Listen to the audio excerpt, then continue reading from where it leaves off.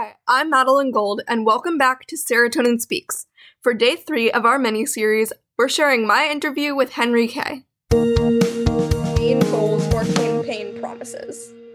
For sure. So there's a lot of things that I want to really get done within my campaign, and I have seven core principles. The 7 main ones that I have are college and career readiness, counseling, special education programs, balanced budget, return to in-person learning, environment and infrastructure, and nicotine and addiction.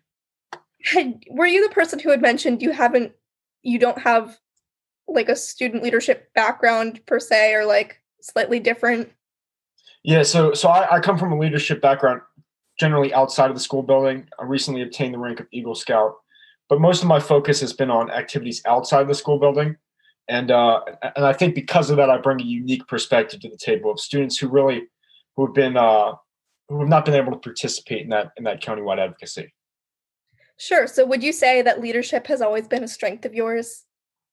I do believe so. Yeah, I think I'm able to motivate people, and I'm able to build consensus so that we can get things done. I'm really running to make sure that we can get things done, and that's something that I've been able to do effectively, and something that we will continue to do on the school board. Amazing. Okay, so what inspired you in the first place to start in a leadership position in general and now run for the student member of the board? Okay, so with regards to starting in a leadership position in general, I think, I've just seen within scouting, it was something that came naturally. I had the opportunity to be with my peers and, plan activities to mutually benefit everybody. I do think that one of the reasons, and this ties into what I'm doing here today and running for SMOB, is because I've seen there are some inefficiencies and some things that really need to be implemented. I do believe as a SMOB, you have a unique opportunity to be the forefront of your students and represent them. And I've shown in the past that I'm able to get things done. I'm able to implement my plans and not sign things that will be conducted, 5, 10, 15 years down the road. I want to get these things done. I've shown that I can do that. And that's why I've become involved in leadership and want to continue that process so we can not only sign resolutions, but implement them as quickly as possible, as efficiently as possible, and as effectively as possible. Awesome. So as far as you being in leadership positions in the past, what have some of your main challenges been? Yeah, absolutely. And this is a big thing when you deal with volunteer organizations. A lot of the people involved with volunteer organizations, and the school board relies on a lot of volunteer organizations, is the accountability issue. There's accountability issues with, you can't force volunteers to do X, Y, Z. In different settings, maybe in a professional setting or in a military setting, you have to force your people to do it, or you can require them to do it, or else there are stark consequences because they either are on the payroll or they've signed a commitment. I think in the volunteer setting, there's, you have to really curtail to the volunteer setting, which encompasses the school system, organizations like scouting and third-party organizations. You really do need to curtail to the interests and the opinions of your people. But I think that's also where a lot of strength comes from. I think because you have to consider those opinions, you get a multifaceted perspective. And from that multifaceted perspective, you can come up with and really achieve compromise that benefits the whole group. So majority rule while protecting our minority rights. And it's both a challenge, but both really a strength of volunteer-based organizations. Okay, so along with challenges, what have some of your biggest successes in a leadership position been? So absolutely. And one of the things that I'm most proud of is for my Eagle Scout project, I built a campsite on the C&O Canal. And we involved dozens of people. We built dozens of benches. We laid down tons of gravel. And we really built this. We built a facility in the outdoors where our federal government can really recuperate some money and, continue to reinvest that back in the park system, while at the same time providing an affordable place for our youth organizations and nonprofit organizations to get in the outdoors. I think that really showed the effectiveness of leadership and how we're able to get things done if we put our minds to it and achieve them. So that would be my most proud, I think, building the campsite, which is there today. You can go see it at Marsden Track Group Campground. Okay, amazing. So which issues in your campaign or your platform, I guess, are most important to you and why? So absolutely. I have wide sweeping ideas of issues and things that I want to get done. And I want to make sure that I touch touch everyone. And my campaign is constantly evolving. So I've had the opportunity. I spoke with today a religious rights group. I want to, as I'm moving along, I'm collecting ideas that I really do want to accomplish. I also spoke to an advocate on Americans for Disabilities Act accessibility within our schools. And I do want to continue to incorporate these ideas. From what I started off, and which you can find on my website at henrysmob.com, is I have my 6 or 7 key points. But I think if I had to prioritize them, one of the things that we really need to prioritize is the return to in-person learning. And the fact is, we've been out of school. You and I are on this. The way we're recording this, we're virtual for her listeners. So part of the problem is there's a lot of students who are struggling. They're struggling with internet connectivity issues. They're struggling with mental health issues. And I really appreciate what you're doing with promoting mental health and serotonin, which is a drug inside the brain. So I really do appreciate what you're doing with that. But I think the county, we need to take an unconventional look and an asymmetric look at how we're rolling back our schools. The science behind this disease is that A, it's a highly transmissible disease, B, it spreads through the air, and C, being indoors greatly increases your chance of contracting COVID-19. So the fact is, we really need to look at these unconventional methods. One of the things I think we need to do is we need to consider classes offered in an outdoor setting.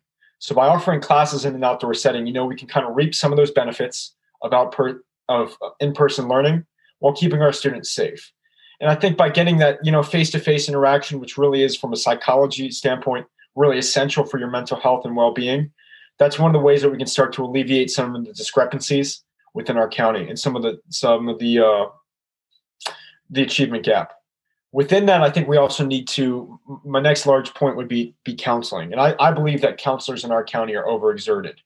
Right now, a lot of their job is they're facilitators of the course registration process. We absolutely need to automate this course registration process to ensure that our counselors are able to interact with our students. They're able to really interact, especially in this online setting. They're able to interact with their unique challenges. The fact is, it is 2021. We're online, and every student is experiencing really diverse and unique challenges. So we need to implement more counselors with specialties. And I think specialties like psychology, family planning, addiction, and mental health will really help our students come together. And within that, I also like to talk about the college and career readiness counselors. There are big discrepancies in the quality of education and the availability of resources to students in our county. So I think we really need to look at distributing our resources on a per capita basis. We need to ensure that our students, so one of the things is you go to RM, I go to RM. My dad lives in the Gaithersburg Consortium. I live with my grandparents in a different consortium in the Woon district. And the fact is, at a lot of these really large schools, there's one college and career readiness counselor for the entire school populace. So by swelling the number of college and career readiness counselors, which is really essential to make sure that our students are prepared for life after their secondary education, is something important of mine. Because I do believe the main reason why we go to school is to prepare us for our secondary, for life after school. So we need to make sure that our students do have the fundamental resources and are prepared for whether it be a career school, a technical school, entering college, or just entering the workforce. So I do think that was a really long-winded explanation, but returning to in-person learning, incorporating counselors with that, and then I also like to balance the budget. But hopefully we'll talk about some of my keep rolling through this a little bit. Yeah, of course. Okay, so the next question is, what are you hoping to accomplish as student member of the board? So I guess you can talk about your more specific, tangible goals. Absolutely. So I touched on a few of those. Again, the return to in-person learning, incorporating those unconventional methods of learning. Also the counseling, incorporating the specialty counselors. One of the big things that I've seen and I've heard from special educators across the county is the availability of our special education programs. There are inequities in the way that our corollary sport programs are programs that incorporate students both with special needs and without special needs into one holistic setting where everybody can really reap the benefits of team building and of physical exercise. So there are inequities in our high schools in the availability of these programs. At the same time, I do feel that the county has overlooked the fact that there are students in middle schools and elementary schools with special needs as well.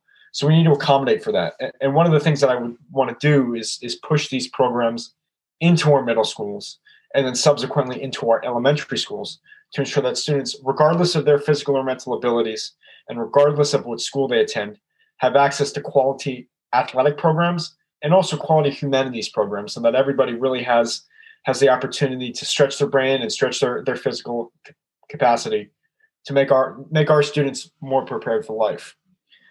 I'm a big proponent of the environment and infrastructure, and that all my points kind of tie together. So you might see some parallels. But the fact is that Montgomery County Public Schools is the largest school district in the state of Maryland. We have 163,000 students, and we hover around that number, maybe a little bit more, maybe a little bit less. We also are, again, we're largest in the state of Maryland. We're located between the Potomac and Patuxent rivers. And because of that, we have a really unique opportunity to either protect or degrade the environment, both around us and across the world.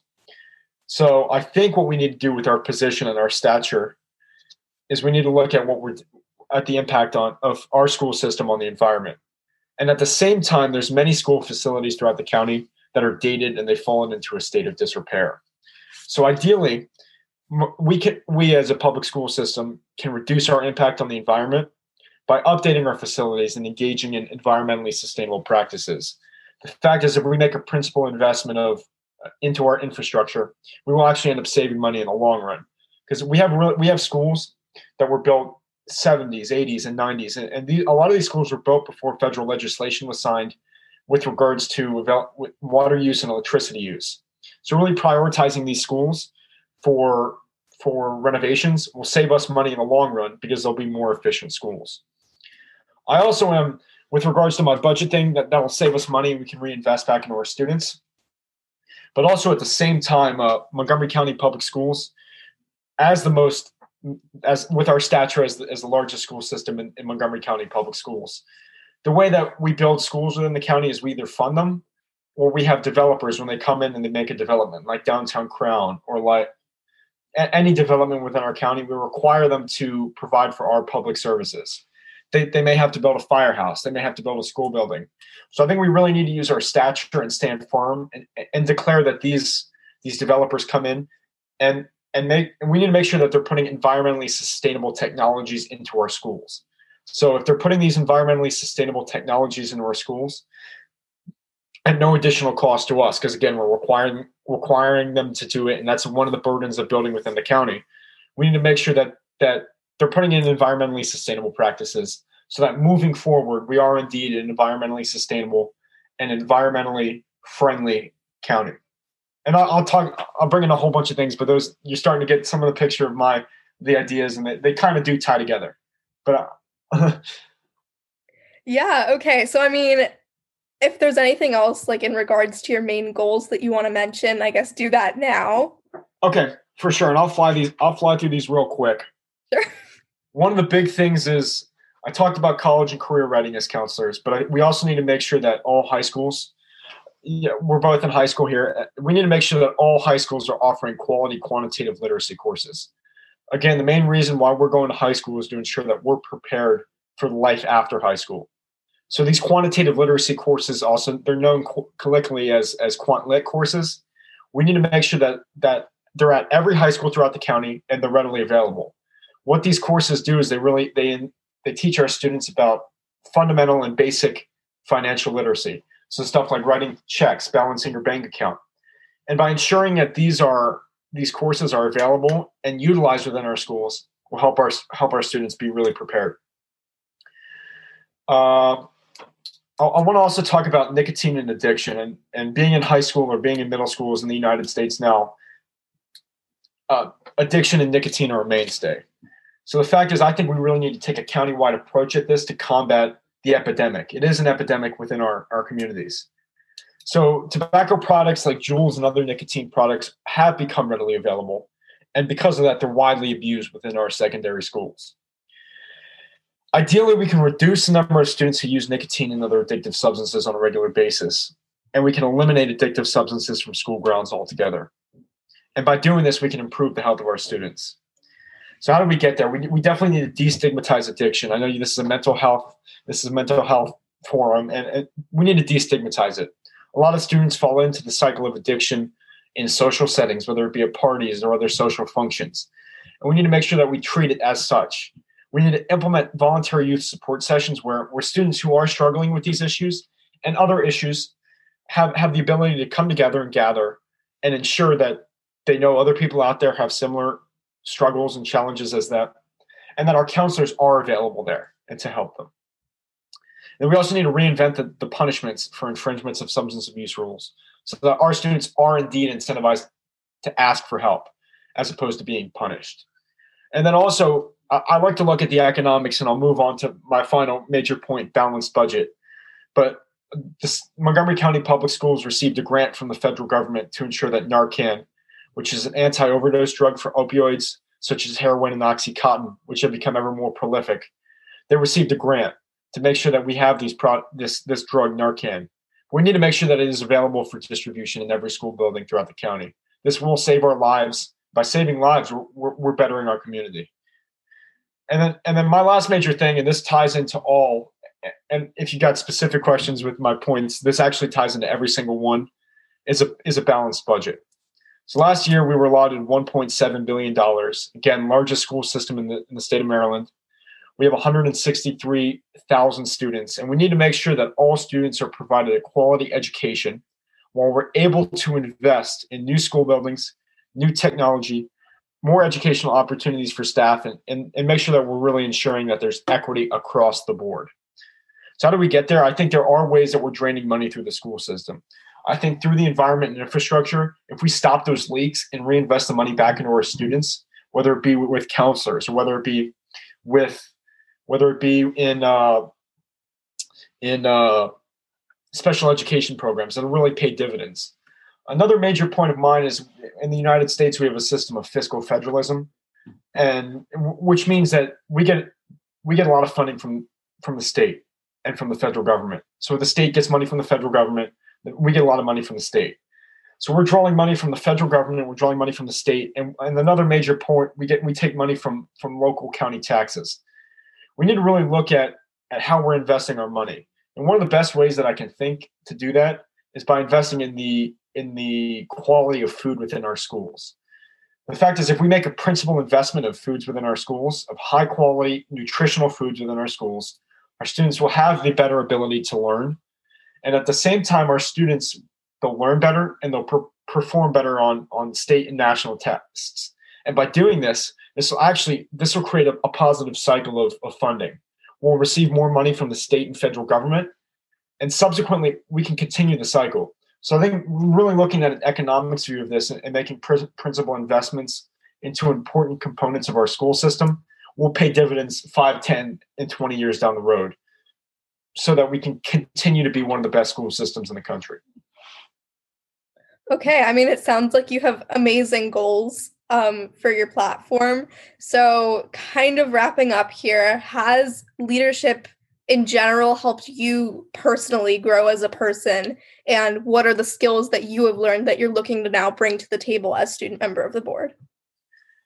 Absolutely. So I think leadership is important. It has helped everybody who's involved in some sort of leadership improves, because every individual that you can touch, you can learn something from them. So I think by being involved in leadership, you have an opportunity to interact with people and really learn how to treat people the proper way. So that is one of the big things that I've learned. One of the skills that I plan to bring forward is really getting things done. I think we need an advocate for our students, especially students who have been underrepresented and left out of the conversation. We need an advocate who understands the needs of these students, and we need an advocate who will fight for those students to get plans enacted as soon as possible. And I'm an enactor, and I plan to bring that forward. Okay, and last but not least, how can people get involved in your campaign or involved in addressing some of the key issues that your campaign focuses on? Yeah, absolutely. So I'm trying to spread the message of my campaign. What's going on right now is I have a website out. You can check it out at henrysmob.com. Again, I have my Instagram. I accept DMs. I guess that's what they're called. DM me, send me an email at henry_j_k@mcpsmd.org. So to reach out and help me, definitely check out my website, check out my Instagram, henrysmob.com, henry_smob on the Instagram. And then also talk to your school advisor about getting involved and what you can do to help, because together we can definitely create a more inclusive and equitable environment within the county. That was all for my interview with Henry.